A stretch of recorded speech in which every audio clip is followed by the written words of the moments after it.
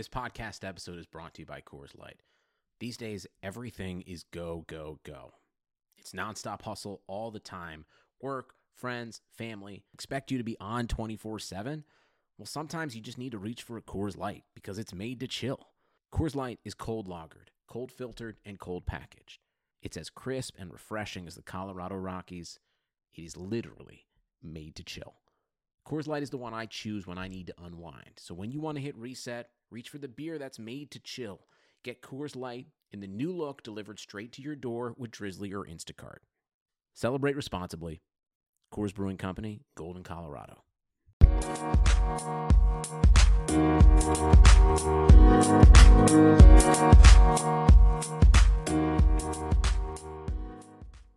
What's going on, everybody? Welcome to another edition of the Equalizer Podcast. I'm your host, Jeff Kassouf, and I'm joined on this pod by Rachael Kriger and Pardeep Cattry. We are at the end of 2020, the year that felt like it would never end, but here we are, folks. We made it. Barely. Congratulations, everybody. So we thought it'd be fun here on the Equalizer Podcast, these last couple editions of the pod for 2020 and folding us into 2021 to first have a look back at the year that was, which, you know, for anybody listening to this in some way or fashion had, I'm sure, a heck of a year and hopefully not a truly terrible year as I know some have, but, you know, we'll try to look back with the appropriate tone for a very weird year because some things did end up happening in the soccer world and specifically in the U.S. women's soccer world, which we cover primarily and we'll mostly talk about here. And then following this in the part two of sorts of this podcast, the week after, we'll look ahead to 2021 and beyond and try to add some predictions and add some context to what we know so far, which we got a little bit of news this past week from Commissioner Lisa Baird on our other podcast, Kicking Back, which you should go find and listen to and subscribe to. So let me just up front here, we'll go over a couple of little news items from the year and maybe some in case you missed it, because as we've all kind of joked, you know, that actually happened this year. She Believes Cup, the U.S. won that way back, if you can remember that, folks. Houston Dash Challenge Cup winners, Portland Thorns took the fall series, which I don't know if that was so much of a trophy as the Challenge Cup, but it was a thing. Chelsea won the FAWSL on a points per game basis, even though Man City had more points at that stage. Wolfsburg with the Frauen Bundesliga title again. Lyon with another D1 Arkema 14 straight and a 5th straight Champions League title, which was a truncated tournament in August. That's some of what happened.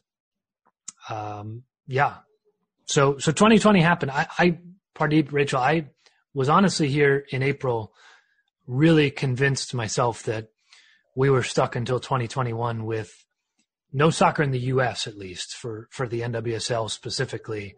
And obviously we got that in the form of the Challenge Cup in June into July, or mostly in July, I guess. And, you know, first league back for a team professional sport in the U.S., obviously a platform that led to many things we'll talk about. But, you know, I don't know. I didn't think we were going to get soccer. I don't know if you both did at that point in that March, April phase, but we got it and it was successful in a lot of ways. And I know maybe, Rachael, we can start with you because I want to ask each of you kind of standout moments of 2020, maybe starting with the positive. And I know Lisa Baird and the NWSL getting back on the field for you, Rachael, was one of those. Yeah, I mean, it was a great way to get attention for the league, to be the first league to come back, but not just come back, but like do it successfully. I mean, they ran a really, I don't know if tight bubble is a good way to say it because, you know, there were some freedoms. They, of course, you know, they got the coffee truck. They were able to go on like hikes and stuff around like Rio Tinto and Sandy, Utah, and the other place. But to be the first league to come back and do it successfully, do it well, and like have meaningful competition was really good.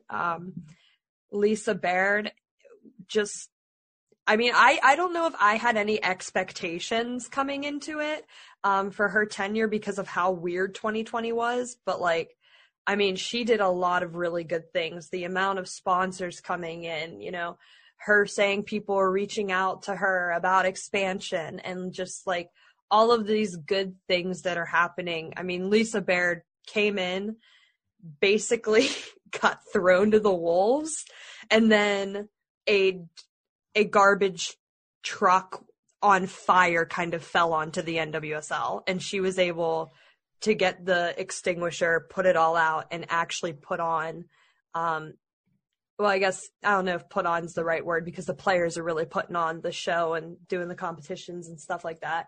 But I mean, in regard to her leadership, it's great, first off, to have a commissioner, and to see that commissioner that actually cares and wants the best for the league is really great to see. But the standout moments of 2020, I mean, the Challenge Cup was a lot of fun. There were a lot of really good stories to come out of that in general. And I mean, who knew the Houston Dash could lift up some hardware this year? It was a great year.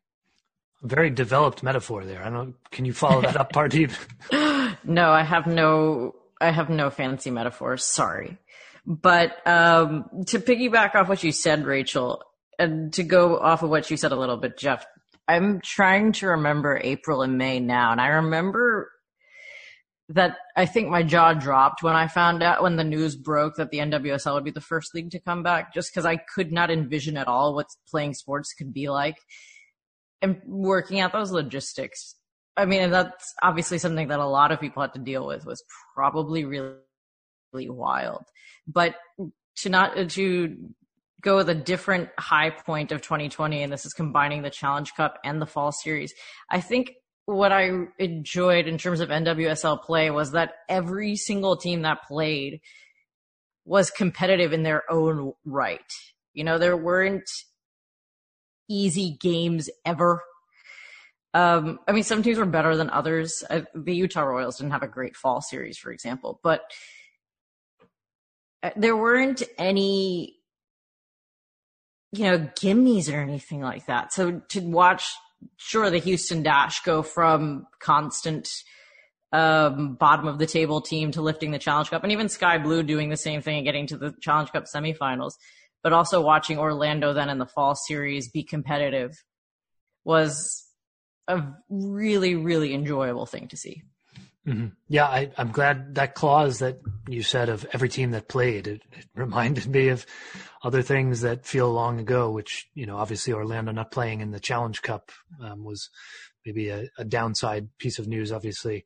But yeah, I agree. I think the Challenge Cup, all things considered, obviously, but even if you sort of set aside the circumstances of how challenging it was, I thought, if you had dropped me into the world and I didn't know what was going on, I guess this is sort of this cliche vacuum idea, but I don't think that the level of play was so terrible that I would have said, oh, what's going on here? I think that was a pretty solid level of competition, especially considering the circumstances, and, a new champion of sorts.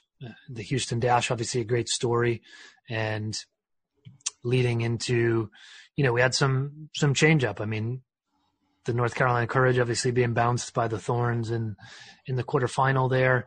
So I think the Challenge Cup, successful as much as it could be on the field, and then off the field, I agree with you, Rachel.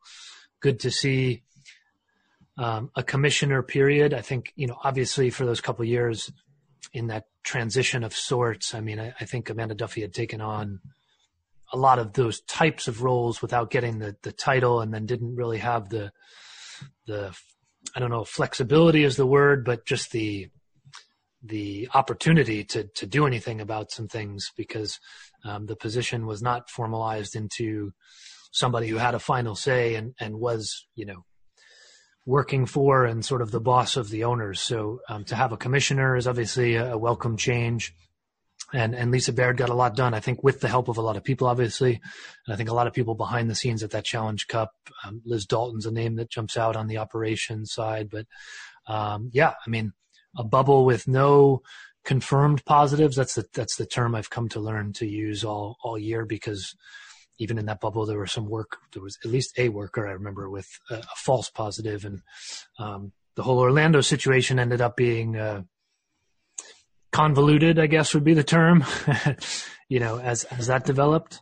But not to get too in depth too, Jeff, but to the point of the quality and everything, I know, like, even with the opt-outs because of, people's fears about COVID, which is 100%, that's their thing. You got to respect that. There's kind of a pandemic going on.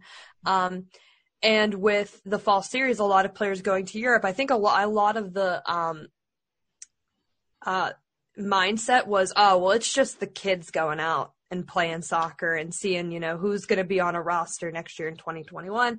There's, so much tinkering going on. But I thought all of that was fun. And for me, I'm someone who, I know what the players on the U.S. women's national team who play in the league and, like, the Brazilian national team, the Canadian, all that stuff.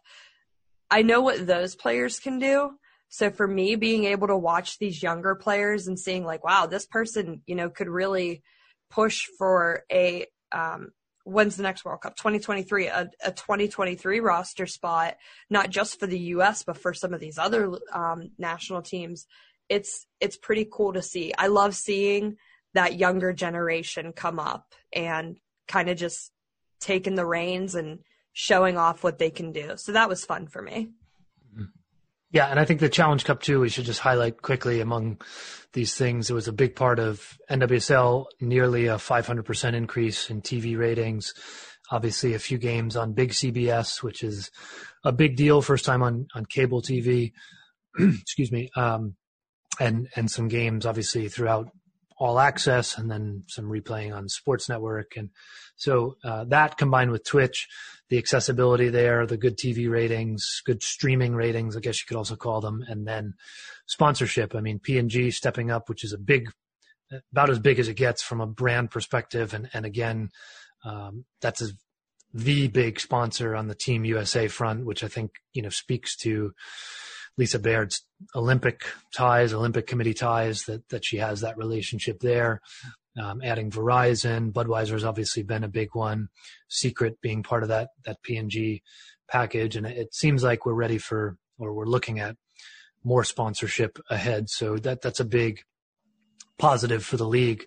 But let's talk about players, and Rachel, you just kind of alluded to some new players that emerged, but I think it was a year too for players new and old, or maybe what was older was new again. And Pardeep, I know, a player, or maybe players, I should say plural, who impressed you. The year of Mui, that's what we settled on for the Muies? Was that what they settled on in the video? I remember the Dunkin' Donuts order, but I don't remember the plural of Muies. Although, do I remember the Dunkin' Donuts order? A large hot something. I was going to say, you have to do the Boston accent if you're talking about it. Large French vanilla with almond milk. The Mewis sisters. That's the impressed you the most. Yeah. The Christy Mewis Renaissance. Is that what we want to call it? Yeah. I don't know. I was just very impressed. Challenge Cup, Fall Series, and then to cap the year off with that goal with the U.S. national team. I think I saw you, Jeff, call it the year of Christy Mewis, and that's the thing that sticks out in my brain. I'll take credit. I mean, yeah. I think it was a lot of people were certainly, but I mean, I think people listen to this. I mean, maybe the Dash don't have like huge rivals with no offense to them. I don't think we're still waiting on like really developed rivalries beyond maybe Portland, North Carolina. And it's a different subject even to talk Portland Rain and what that sort of is at the moment. But people are probably tired of hearing about the Christy Mewis story, but it just kept going. And to your point, Pardeep, the goal for the U.S., I need the number in front of me, 8 years apart. How many days was it? I mean, it's incredible. It's a story like I don't recall seeing before. Yeah. I mean, nobody should tire of the Christy Mewis story. If you tire of the Christy Mewis story, I'm kidding. But but then to watch her and to really come back, like you said, I don't think we have a lot of players in U.S. women's national team history who have they were on the rise. They had their moment, and then just for several years were not part of the picture. And I made this point in a different podcast about how anybody who was part of the October camp and then part of the November camp, I think has a genuine shot at the Olympic roster if they continue their form and stay healthy. And maybe I'm just romanticizing this a bit, but I feel like Kristie Mewis is now back in the picture. I don't think that's unfair. You have to consider, maybe if you said that in October, there's still a little bit of a jump, but yeah, I agree that, then you get to November, she plays in a game, she plays well, she scores. So I think you have to consider, at least going into a January camp, that's on the table to some degree, even if you want to say it's a long shot or, there's obviously others in front of her, but there's a lot of questions too about players, incumbents, let's call them, who have not played much or at all in 2020. So maybe that's part of what we should talk about here on this pod, but also Pardeep or Rachel, both of you, maybe, Sam Mewis as well in this picture. I think as we're recording here, I want to make sure we don't miss it, but we're due to get the official U.S. Soccer voted on Player of the Year on the women's side. But, I mean, is there any argument that it's not Sam Mewis after what she did with the national team, then the Courage, and then obviously how she's been playing for Manchester City for this back half of the year? I'm not arguing against it. No, I wouldn't argue against it either. I think the only close second for me would have been Crystal Dunn, but I think it's Sam Mewis. Mm-hmm. Yeah, and I mean, the year that it was, right? I mean, Crystal Dunn, for me, I think if the NWSL plays a full season, this is maybe Debinha's year as World Player of the Year. Maybe that comes next year. I don't know. Oh, yeah. But the shortened season and, Europe, I think, quote unquote, Europe, I mean, getting the Champions League done, getting restarted, there's just been more opportunities there. Yeah, I think that's you were right, Rachel, that Crystal Dunn had a fantastic year when she played, but I think what puts Sam Mewis over the top is that she actually played more than most everyone else, and on top of that was obviously terrific basically each and every time she played. Yeah, and I had a conversation with a friend about, because my one friend was real, into, it needs to be Kristen Press. It needs to be Kristen Press. And I was like, well, she didn't play as much as Sam Mewis. And then it got into the conversation of, well, are you punishing her for opting out, or are you rewarding Sam Mewis for playing and, just kind of exceeding all expectations? And I don't think you're punishing a player like Kristen Press who opted out for legitimate and fine reasons. But yeah, there's nothing wrong with rewarding a player like Sam Mewis that has played pretty much every game she can get her hands on this year. So yeah. I think that conversation is definitely important too. Right. Yeah. I mean, I think on form it's Mewis anyway, but then you just have to, in a year like this, look at sample size. And it's worth noting, I guess, from a U.S. perspective, U.S. national team only, leaders in goals and assists there, 7 and 3 for goals and assists. Those are numbers for both Lindsey Horan, who missed that last game against the Netherlands after a positive COVID test, and then Kristen Press as well, who, again, things we maybe forget because it feels forever ago, but had a very good first few months of the year with the national team. And then quietly, I guess, defender shout out, Abby Dahlkemper led the national team in minutes this year. So a few standout performances there, but let's real quick, since it was kind of the year of discovery a little bit, maybe at least at the Challenge Cup. Shea Groom is another rediscovery in that Kristie Mewis conversation in Houston. A few other Houston players, I'd say, as well. Rachel Daly, obviously, sort of claiming the tournament, spotlight of sorts, alongside some teammates maybe. But each of you, I guess, quickly, I mean, who's a player, not necessarily a name, quote unquote, that maybe stood out to you as, not even necessarily spectacular, but just, surprised you, caught your eye, got on your radar this year? I think you know my answer. Shirley Cruz, duh. Oh, she didn't get on your radar this year. Come on. No, but I think I will be honest. I was surprised with how well she did with OL Reign, because really the only familiarity she had was with the coach, Fareed Ben-Sidi. She really had next to no experience with anybody else on the team. I mean, she would have if Jess Fishlock would have, stayed and everything, because they played for a little bit together. I think with Leon when Fishlock was on loan over there. But the fact that she clicked pretty quick, and she was, all over the place with assists, and she was picking fights with Brie Vasali, and, all of this, she really, really got into the NWSL, and I'm excited that she re-signed with them so she can build off that chemistry and, win like Player of the Year or something. No, I'm kidding. But yeah, I mean, the quickness for how she clicked with everyone was great. And I would also say Morgan Weaver caught my eye too from the Thorns. I thought as a rookie, she's coming in to a team where all of the talk, for good reason, is around Sophia Smith. And not many people have really paid attention to her. I'm going to be honest with you. I remember when they called her name at the draft, I was like, who's this? And so to see her come in and just really kind of explode in a way, I thought that was great.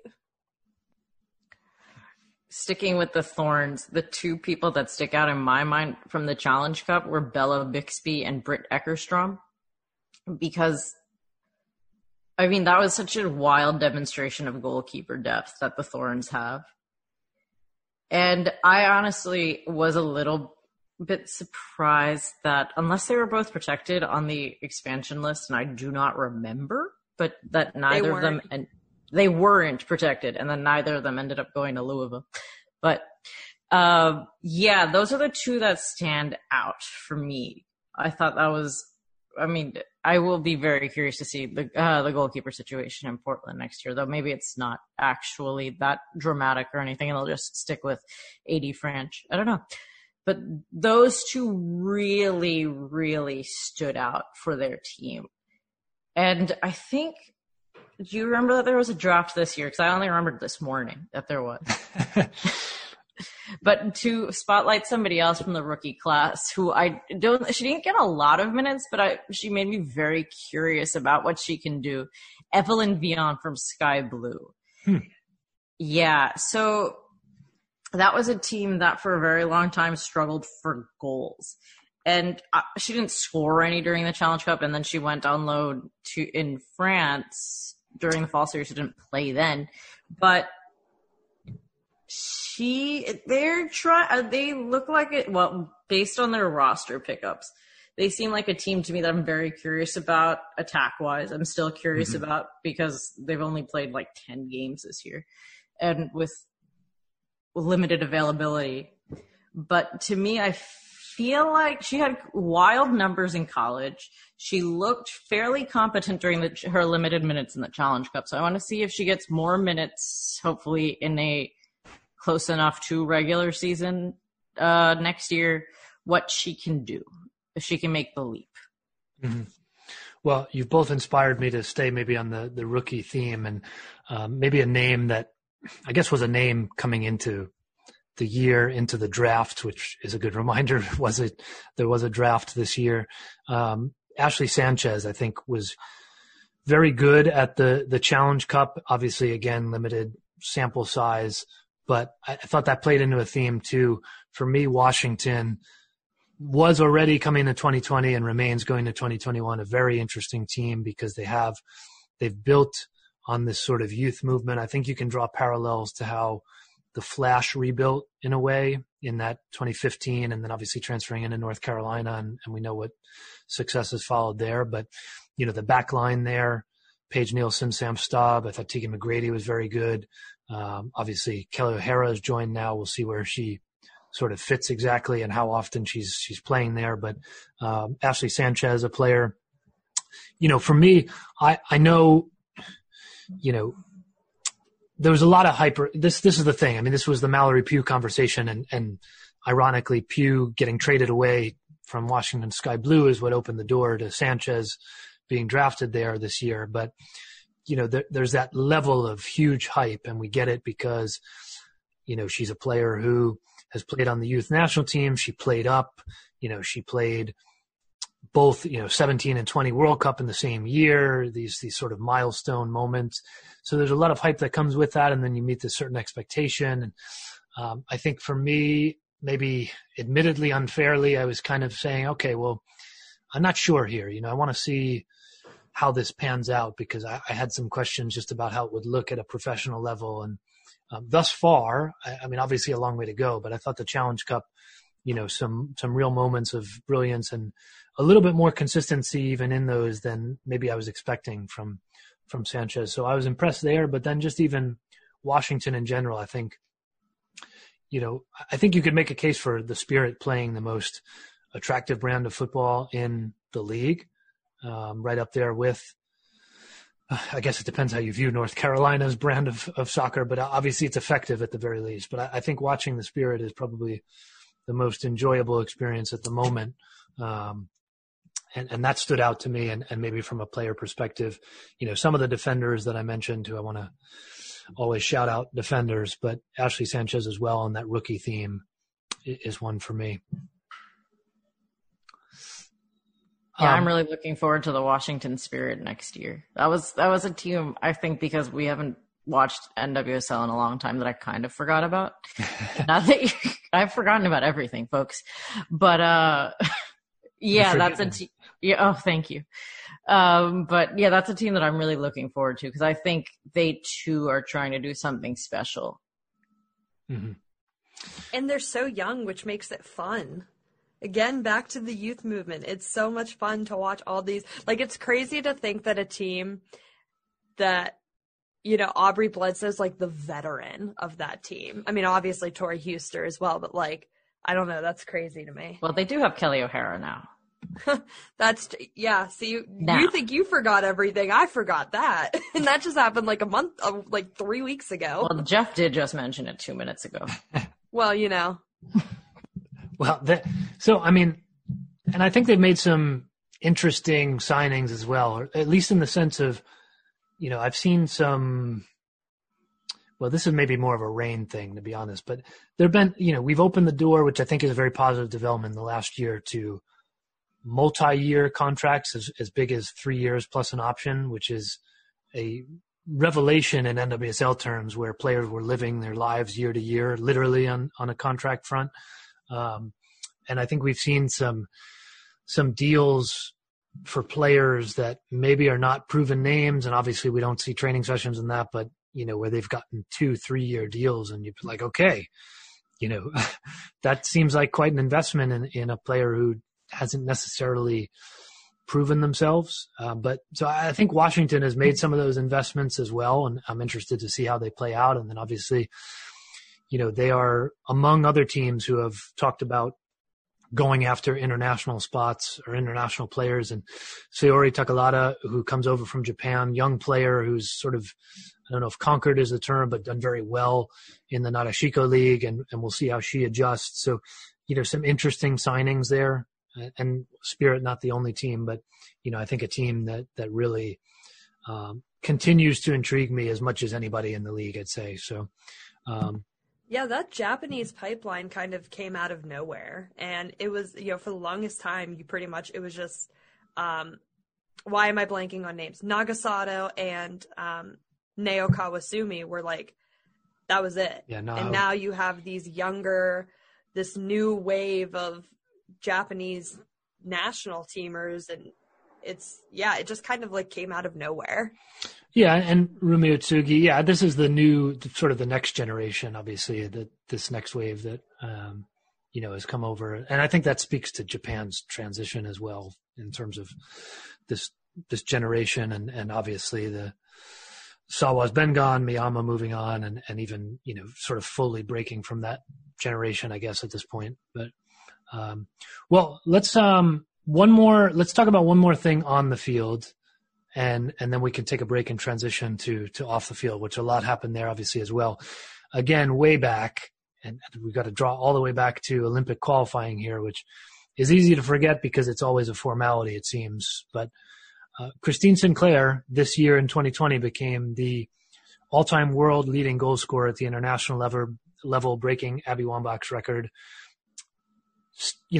A lot of things unpacked there, because I think she could have done that a lot sooner had Canada played more games, playing games at home, which they never seem to do. And I think they could have planned for that, knowing that it could have happened at home, but it didn't. All of these things, but I digress. She's now the all-time scorer. What do you make of that? How do you sum up her career in a few minutes? I guess, Pardeep, we can start with you of at least having that moment this year. I think for a little while now, that accomplishment was a long time coming. Like you mentioned, there is an argument to be made that she could have done it sooner. But I think you don't accomplish something like that without kind of earning it. It's not one of those accidental accomplishments. Christine Sinclair, she's rightfully going to go down as one of the most remarkable forwards of her time, and obviously the most remarkable forward and player maybe in Canadian history up until now. So good place for her to be, and she definitely earned it. Christine Sinclair is kind of the face of women's soccer in 2020 for me because of breaking that record. It's something that I didn't really think about until late last year, whenever there was the talk about, qualifying's coming up and everything, and she can break it. And I was like, oh my gosh, I really didn't realize how many goals she had scored and how close she was. And I think that it's something that, there's obviously Abby Wambach's great, and the U.S. women's national team is great. But, for Canada to kind of come in and get that little jab with Sinclair, I think is pretty cool. And it adds to the rivalry. So I love a good rivalry. Well, I think that probably speaks to the lack of proper promotion from CSA and everything else, that this wasn't played up bigger. But I digress on that as well.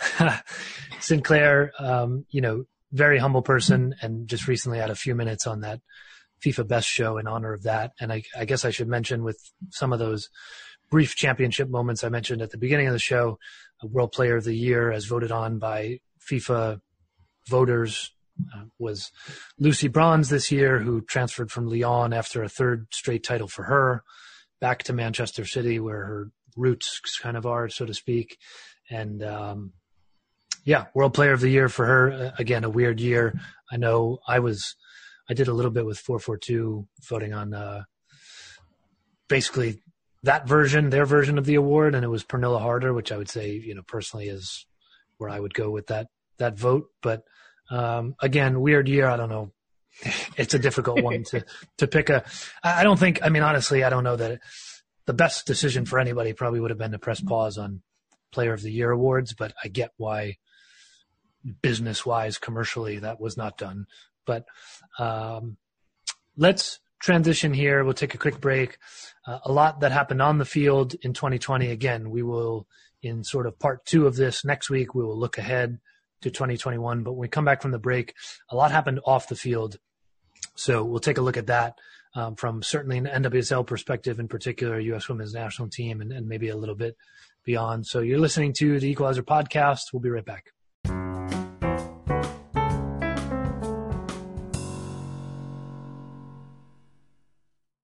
Hey, everybody. Thanks for listening to the Equalizer Podcast. Want to make sure that you're also aware of the Equalizer's other podcast called Kicking Back, which I host. I'm your host, Jeff Kassouf. Each week, I speak with a player, coach, personality from across the world of women's soccer for insight into their career and some current events. It's a nice, casual conversation, hence we're kicking back. Recent guests have included Vlatko Andonovski, Christy Mewis talking about her comeback to the U.S. national team, Jen Hildreth, the voice of the NWSL, Kelly Simmons from the FAWSL, Vero Boquete, and recently Heather O'Reilly. Really great conversations on Kicking Back. So if you like the Equalizer Podcast, podcast, please go ahead and listen to Kickin' Back. Find us on any podcast platform, including the one you're listening to right now. We have a couple more great shows planned for the end of the year and a lot more planned for 2021. Now let's get back to the Equalizer podcast.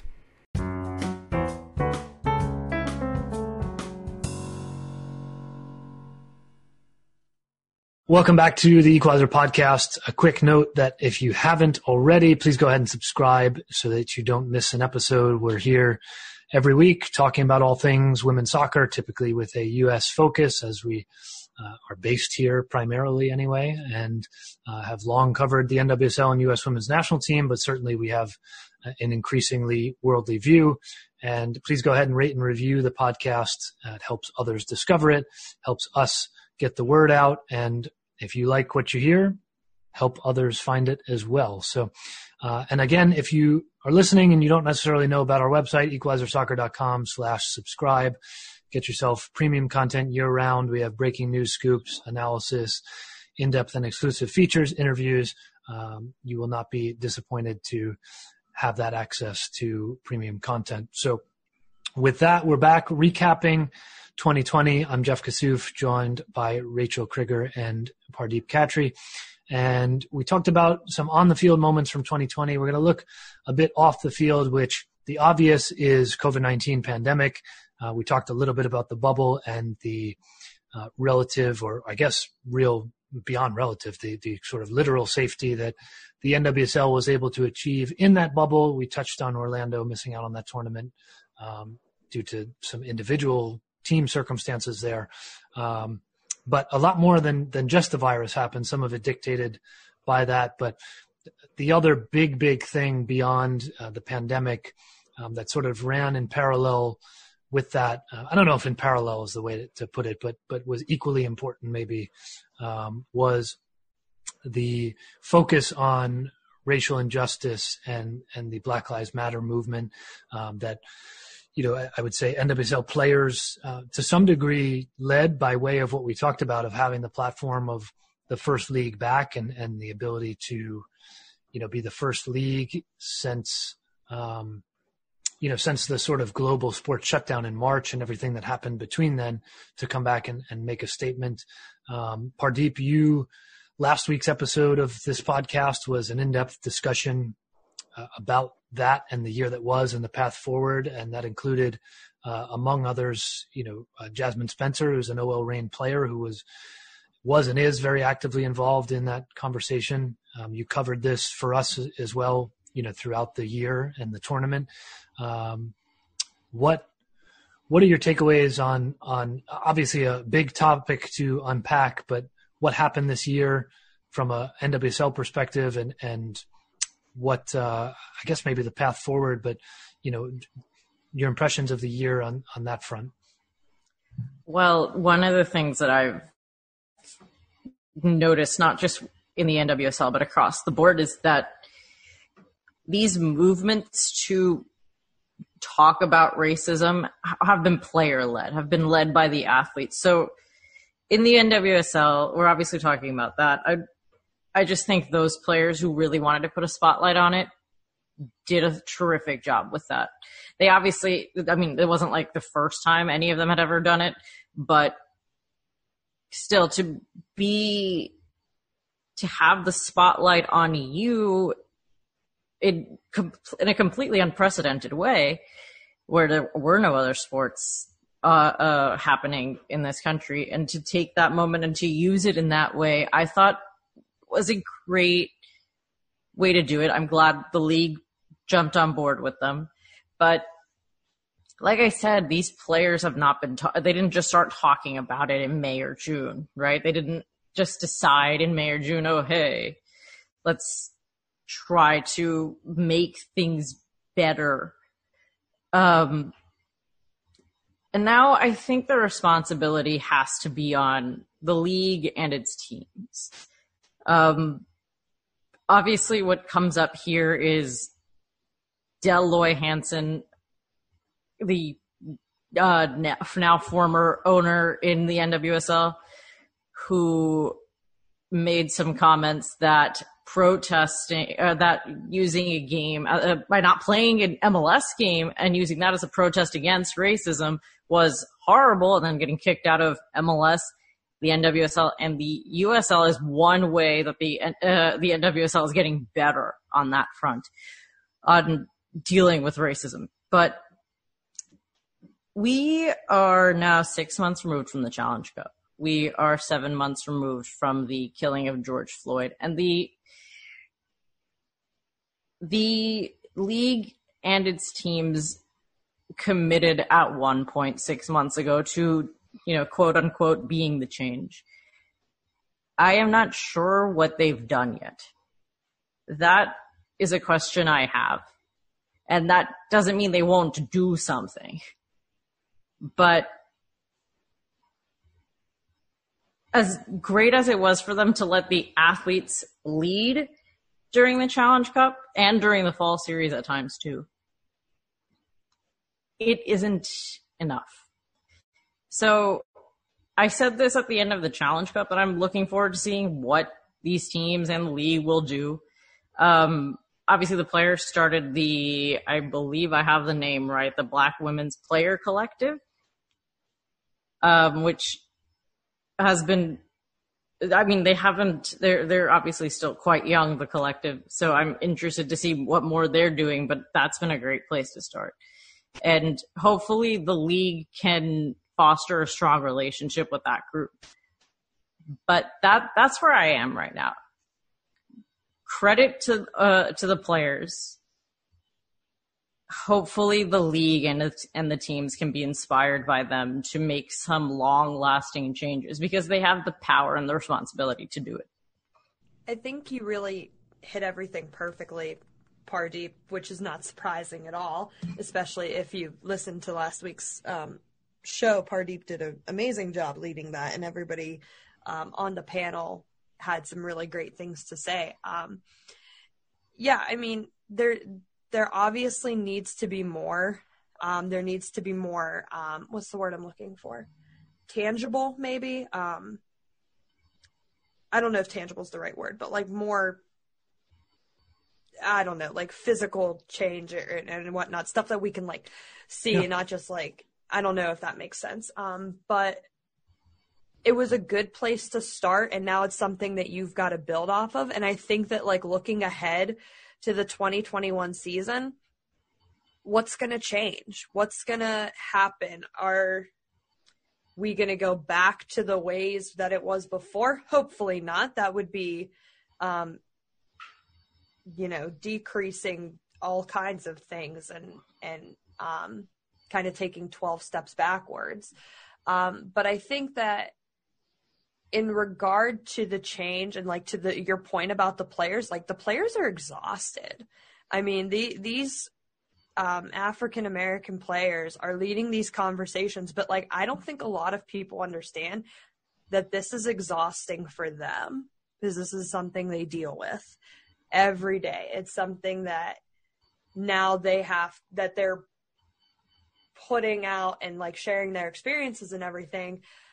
But, we don't know what happens in these rooms and how these conversations are going. Like they could be, this is super taxing for them mentally. So to every player who made it through this season and everything, like with, you've already got the added weight of a pandemic. You've got the added weight of just being a pro soccer player.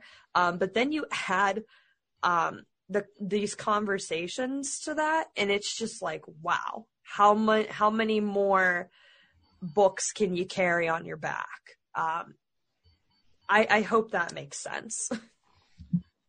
Yeah, I mean, I think great points by both of you.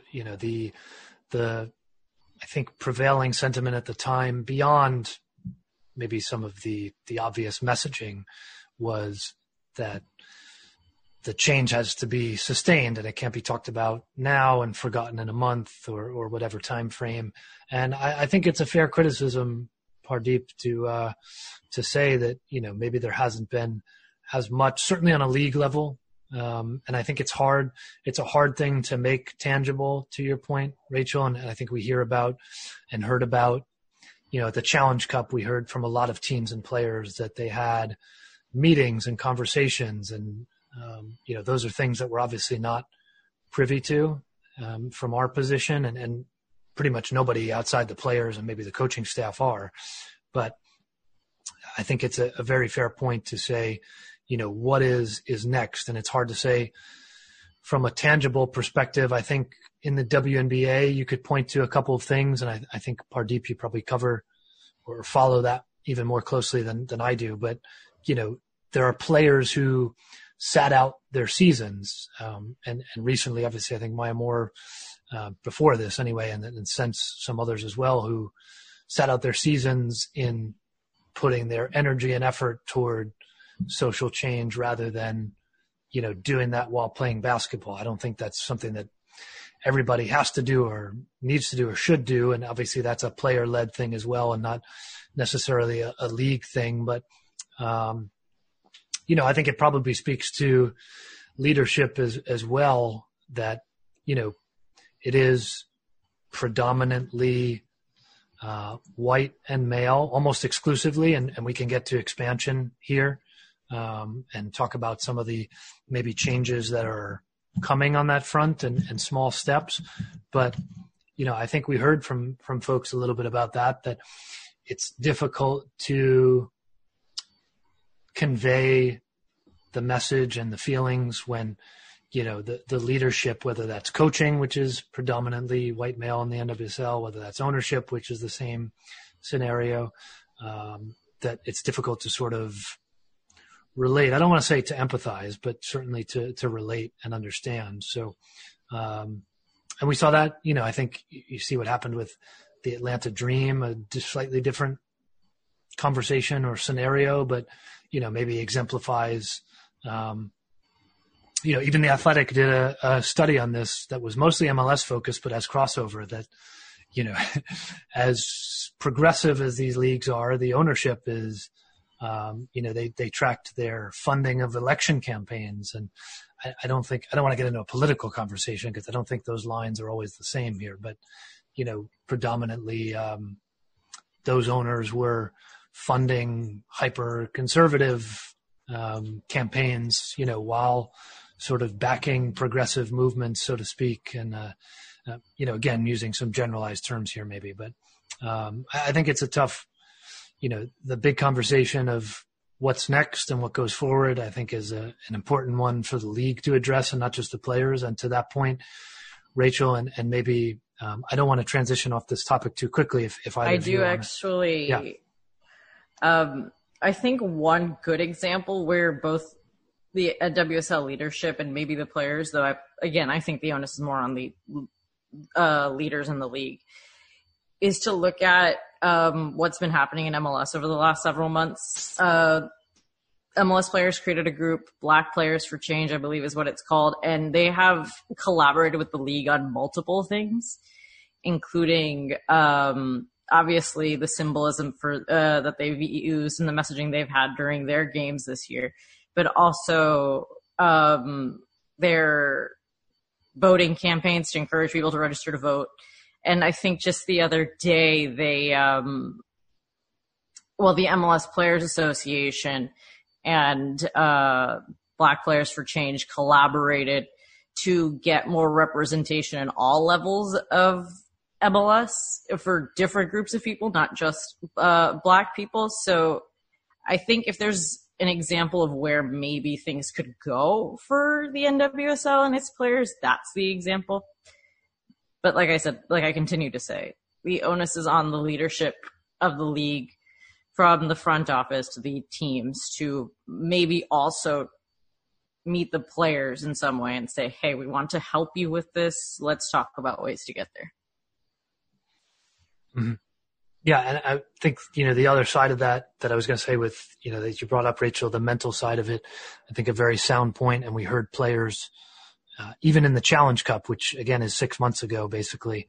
And since then, I'm sure it's only continued in terms of the mental exhaustion and what that meant for, I think there was the exhaustion of the bubble and the safety combined with the weight of the moment on this front. And I think the black players in the league particularly felt the confluence of those things and being in that bubble and away from home, away from loved ones, all those things. And, mental health, I think, was a spotlight in 2020 that we typically don't talk about enough. And certainly it got talked about a little bit in 2020, but probably shouldn't be forgotten as we, head into a new year, still, unfortunately, in the thick of a pandemic. So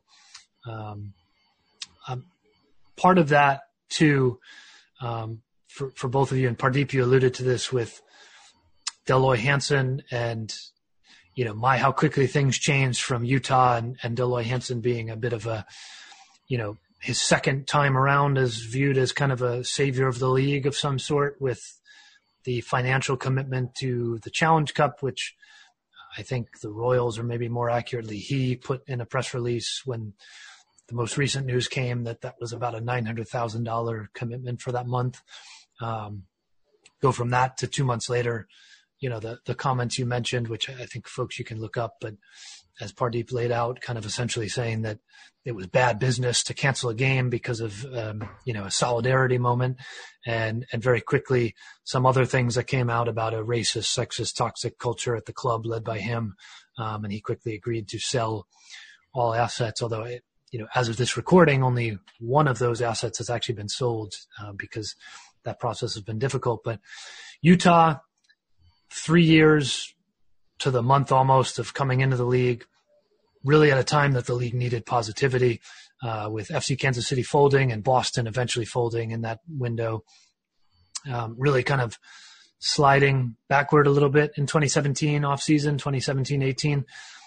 3 years later, Utah's gone because of that process, could not find a local buyer. Kansas City is back with a new ownership group. This will kind of fold us into the expansion conversation, but thoughts on Utah leaving and Kansas City re-arriving in a new group, a woman majority-owned group, which will join Angel City, which we'll talk about. But the Utah-Kansas City conundrum, maybe it's an on the field and off the field. Pardeep, you mentioned the rough fall series. Yeah. Yeah, I mean, the first thing I think about is that it's a really tough thing for the Utah fans, because it was a strong market for this league. Outside of an owner who, embarrassing and horrible doesn't begin to put really summarize that. But outside of him was a team that, like I said, it was a good market for the league. It was a good team. There were good players. Laura Harvey coached them off for a while. So that part of it is tough. That's the first thing I think about. And really the blame is completely at the fault of a horrible owner. Not from a sporting perspective necessarily, but from every other perspective, most likely. So that, I have to imagine, is a tough pill to swallow for the Utah fans. But I guess the best case scenario out of that is that whoever ends up buying RSL has an option to bring the team back. Yeah. Well, real quick, I want to get your thoughts. Oh, sorry. No, go ahead. No, I want to get Rachel's thoughts, but I think that's concerning too, because nobody, including who seems to be the reported possible buyer of RSL, wanted the Royals locally. So that's going to be, I think that's a landmine to navigate for somebody going forward, because there's an option there. And if you do not take the option and you are the owner of RSL, you are certainly alienating some part of your fan base. Yeah, but I guess that's the measurement for them, right? Yeah.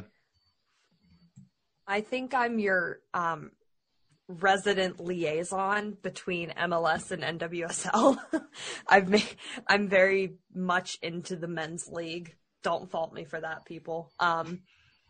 But yeah, I remember one of the things that I was like ready to die on a hill over, but now have kind of simmered down a little, was kind of the whole fact that Angel City has like 12,000 owners, and I think one of them could have broken away to, quote unquote, save the Royals. But I also understand the business aspect, but like at the same time, it's like, for me, a lot of the conversation with Angel City was, well, we support women's soccer. It wasn't, we support women's soccer, in Los Angeles. So I was like, well, you say you're supporting women's soccer, but then, here's a team that desperately needs an owner. Y'all are making big bucks in Hollywood. Why don't you kind of funnel that? You can, like, I promise you, Los Angeles is not the only place that can have a women's soccer team. But now I've kind of like simmered down on that, and I'm like, all right, whatever. At least they're still committed to bringing back the Royals in like 2023-ish. But to the point of, it coming back to Kansas City, I mean, to steal a line from Dan's reaction article, Dan Lauletta's reaction article, who would have thought Kansas City would have been like the savior right now of the NWSL, especially after this year with like all the talk of NWSL was the first league to come back and do it successfully. And there's been so many good things, Lisa Barrett, all that, everything we just talked about in segment 1. And then to go down to 9 teams, that would have been really bad. There's no other way to put it. That would have been like really, really bad. So I think the thing for me is I understand with the fact that the Royals had to move because NWSL isn't at the place where MLS is, because there's talk if there is no owner for Real Salt Lake, then MLS might step in and, kind of keep the team afloat for a season while they find that owner. NWSL isn't really at that place yet. MLS is. And then I have no idea what's happening with Real Monarchs. I don't know too much about the USL front office happenings, but I understand the frustration, but it's also like kind of out of anyone's hands. Like they needed somebody to step in and take ownership. The NWSL couldn't do that. And I think it would have been a huge ask for MLS to be like, hey, take the Royals too.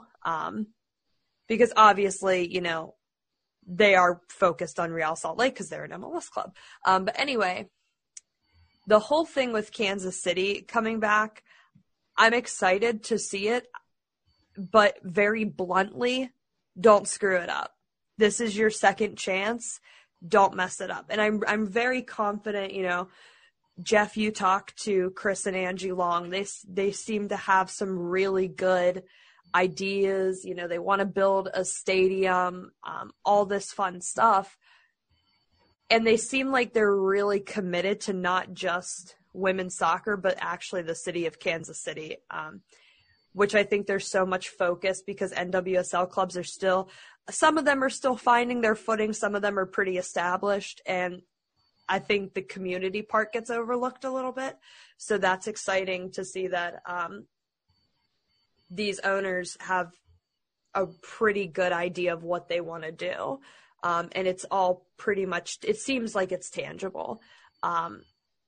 But yeah, Kansas City, you guys talked a big talk in 2019 during the World Cup. Like, look at us. We're a soccer town. We're a women's soccer town. All those clips and stuff during the broadcasts of these watch parties in Kansas City. And I was just like, man, read a room because y'all had a team. Now you don't.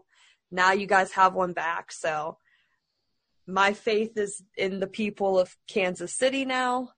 So we'll see what happens. And like, let's get a name pretty quickly because I'm tired of saying KC Woso. Well, they're going to have to. Yeah, the branding is going to be expedited, and you could expect for that first year, folks, a stock template jersey. So don't just be prepared for that for 21 because of the time turnaround. But I will, to your point, Rachel, there, the LA ownership, I will plug our site again, a really in-depth story on how LA played a role in Kansas City coming in with some longtime friends from Princeton and So this will be the first two majority women-owned teams in the league, which is obviously welcomed. Angel City joined the league in 2022, which was some big off-the-field news this summer. They'll be playing at Bank of California Stadium, which will be a different name by then, if I have my timelines right. But, a lot of exciting stuff there. LA, obviously a market that's been talked about for a long time. Sacramento, I don't know. We can talk about that on the Looking Forward pod next week so we don't run too long. But also welcoming Racing Louisville FC into the league in 2021, just had their expansion draft, which was a weird one in some ways. So we're seeing some growth and some movements. I want to touch on a couple of quick things on the U.S. front to round this pod out, but maybe in a brief, a minute or so for each of you to kind of sum up NWSL, which I think we've kind of scratched the surface on a lot of different things here that happened in 2020, but what is your takeaway summary? I'll leave it open whether you want to assign a letter grade, a word, a lasting impression, but 2020 takeaway of how we will look back on the year for the NWSL. Maybe Rachel, if you want to start. Oh man, I don't know about letter grade. I will say that in a couple of words, I think it exceeded my expectations because of how weird the year has been. And it could have been just super easy to be like, all right, Challenge Cup, that's it, washing our hands of it. Let's just get into the off season and prep for the next season. So a credit to the league for giving players the chance to keep competing for the fall series. And even just internationally, being able to have more access to watch women's soccer has been amazing. So, I guess that would be my answer. Yeah, on the field, I think the NWSL did their best out of a difficult and obviously bad situation. And on that part, I agree. Maybe they exceeded expectations, Rachel. So, I mean, I'm not going to assign a letter grade because that's hard. This is a very loaded question. But, so on the field, they did a pretty good job with good quality of play. A lot of great players still showed up, still did great work. The sponsorships, being able to watch women's soccer, that stuff is obviously great. That's stuff that I think Lisa Baird can consider it a pretty good job for her first year. And I think in the first week of her job had to deal with a pandemic and everything shutting down. So there's that. Off the field, well, it's always a little bit dramatic, isn't it? Women's soccer is never straightforward, but what is? Room for improvement always. Hopefully we don't have to see too many more teams relocate. Amen. I wrote this already on multiple occasions. I don't mean this as a pessimistic, but like we're not as a pessimistic view. I don't think we're done with relocation, or at the very least, we are absolutely not done with ownership changes, in the short to medium term in different varieties. And that's just, we even see that at the biggest levels, right? This is just something that happens everywhere in all sports leagues, but especially convoluted in the NWSL. So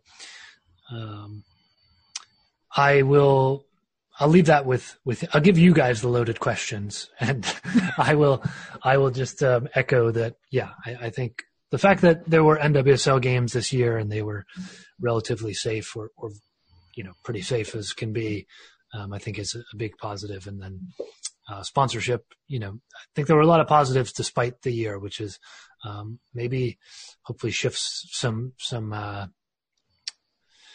hopefully we see a shift in how things are viewed and covered and invested in, given this year and the losses of some men's sports and the gains on at least the NWSL side. But let's end it here because we've talked a lot on the league level, but there were things that happened with the U.S. national team, or at least I should say maybe the federation, and we can end it with, again, things that you forget, but that night that the U.S. won the She Believes Cup, which was also the night the NBA shut down, and that domino, that was the first domino, was also the night that they wore their warm-ups inside out, the 4 stars only, which was a response to the legal documents that were released earlier that week, which the previous legal team of U.S. Soccer, now previous legal team, had some, I think objectively you can say, very sexist arguments about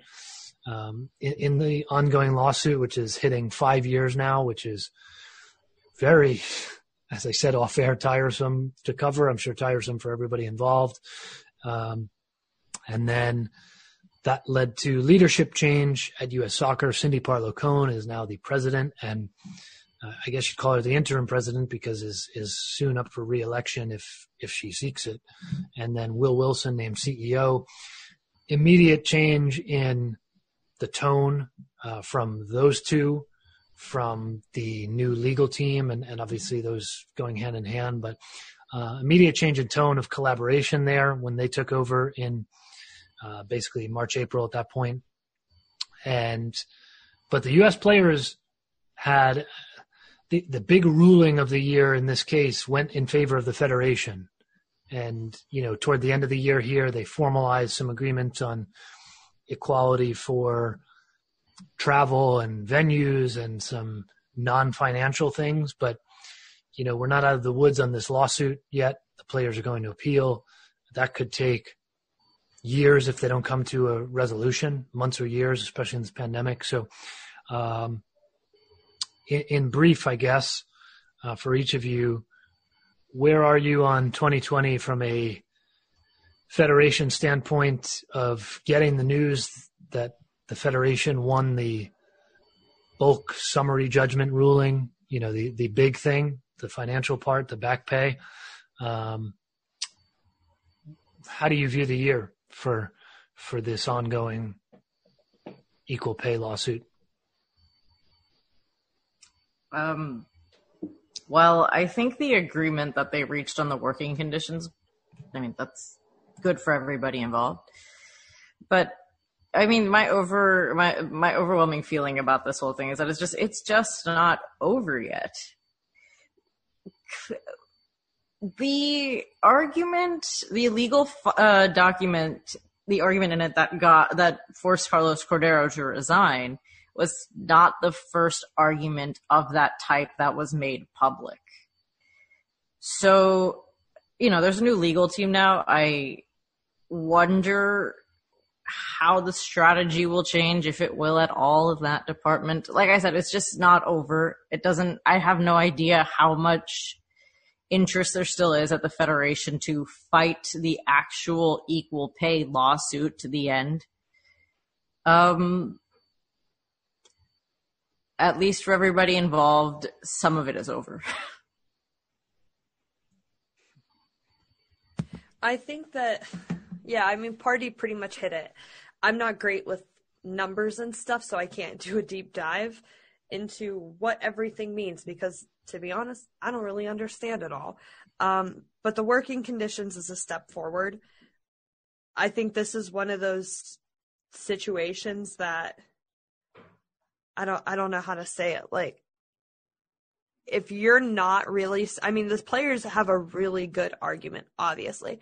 And I think it's a passionate argument and there's a lot of people behind it. So, I don't want to say U.S. soccer's in a tough position because I think they kind of put themselves in this position, but it's just not a favorable look for the federation. And there's a lot of federations that have these equal pay issues, but I think like the U.S. Soccer Federation is not handling it the best.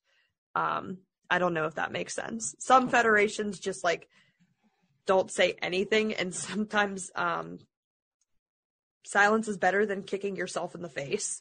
So I don't know. The question for U.S. soccer, from my point of view, has always been, how much do you care about public opinion? Under new leadership, the question is born again. How much do you care about public opinion? Well, I think the new leadership is sort of implying that they do by their tone, and I think it helps to have an ex-U.S. women's player in charge. Even if, to your point, Pardeep, I think it's worth pointing out that that was not the first time that argument was used at all.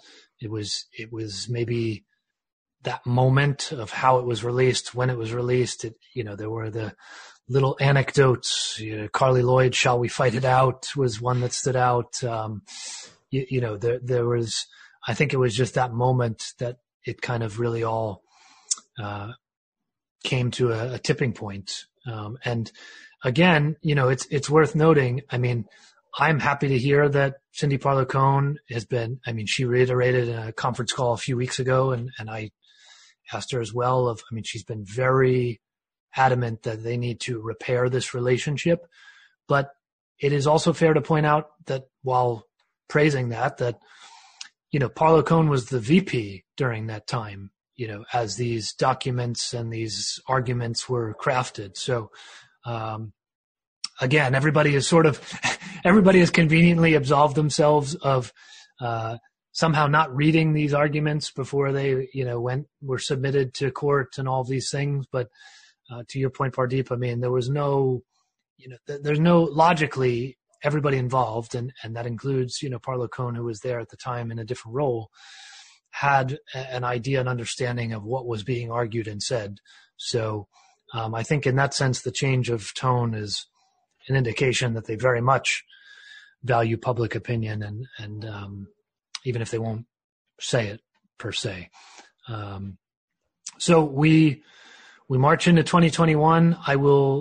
We will look forward to 2021 on the second part of this podcast, so to speak. We'll bridge the gap in next week's looking more forward and less backward, although I'm sure they'll tie in as they did here. But 2021, that lawsuit and everything around it continues with an expected appeal. And let's remind ourselves too, just about a year from now, 370 some odd days, is the expiration of the current collective bargaining agreement at the end of December 31st, 2021 for the U.S. women's national team. So I have a feeling that our year-end 2021 podcast will be very interesting again. That's just a hunch. Never a dull moment in women's soccer. There's not. There really isn't. Rachel, a year of chaos. Come on now. I'll give Rachel does a fine job of responding to my whatever hour pings about who knows what news in handling social media for us. So it's because she knows. We all know. I haven't had a moment yet where I look at my phone and I'm just like, Jeff, knock it off. Which was surprising with 2020 with how chaotic the year has been. But yeah, always happy. Well, I have those moments very often with like the league and teams and whoever else when things happen at who knows what hour and what day. So knock it off is a good one for the folks making the news, maybe. Well, I think this was a fun discussion. We ran maybe a little bit longer than expected, could probably run a lot longer to unpack the year, but hopefully folks enjoyed it. We'd love to hear what you all listening, maybe you can tweet at us at Equalizer Soccer, what your moments of the year were or stand out. And I think to the point of us trying to get the tone right, that's, it's not necessarily a rah-rah year for moments of the year, meaning positives, but just what stands out, what'll be your lasting impressions. Pardeep, Rachel, thank you for a fun discussion. And thanks for having us. Well, yeah, of course. I'm not having you. We're together in this. And Jacqueline Purdy, a shout out to her for producing this podcast every week and doing a fine job on that throughout this year, this chaotic year. And we will be back next week, as I said, looking at 2021. And we'd love to hear your moments. Maybe we can try to play with this feature we've never really used with calling in. It's like a digital voicemail. You can call in and tell us your 2021 predictions. If you like that idea, maybe again, you can tweet at us and it'll push us along in doing that. But at the very least, you can send us in some form of comment section or Twitter what you thought about, what your thoughts on 2021 and beyond are. So for Rachael Kriger, Pardeep Cattry, and Jeff Kassouf, man, we've gone too long because I can't talk. Thank you for listening to this podcast, and we'll be back next week.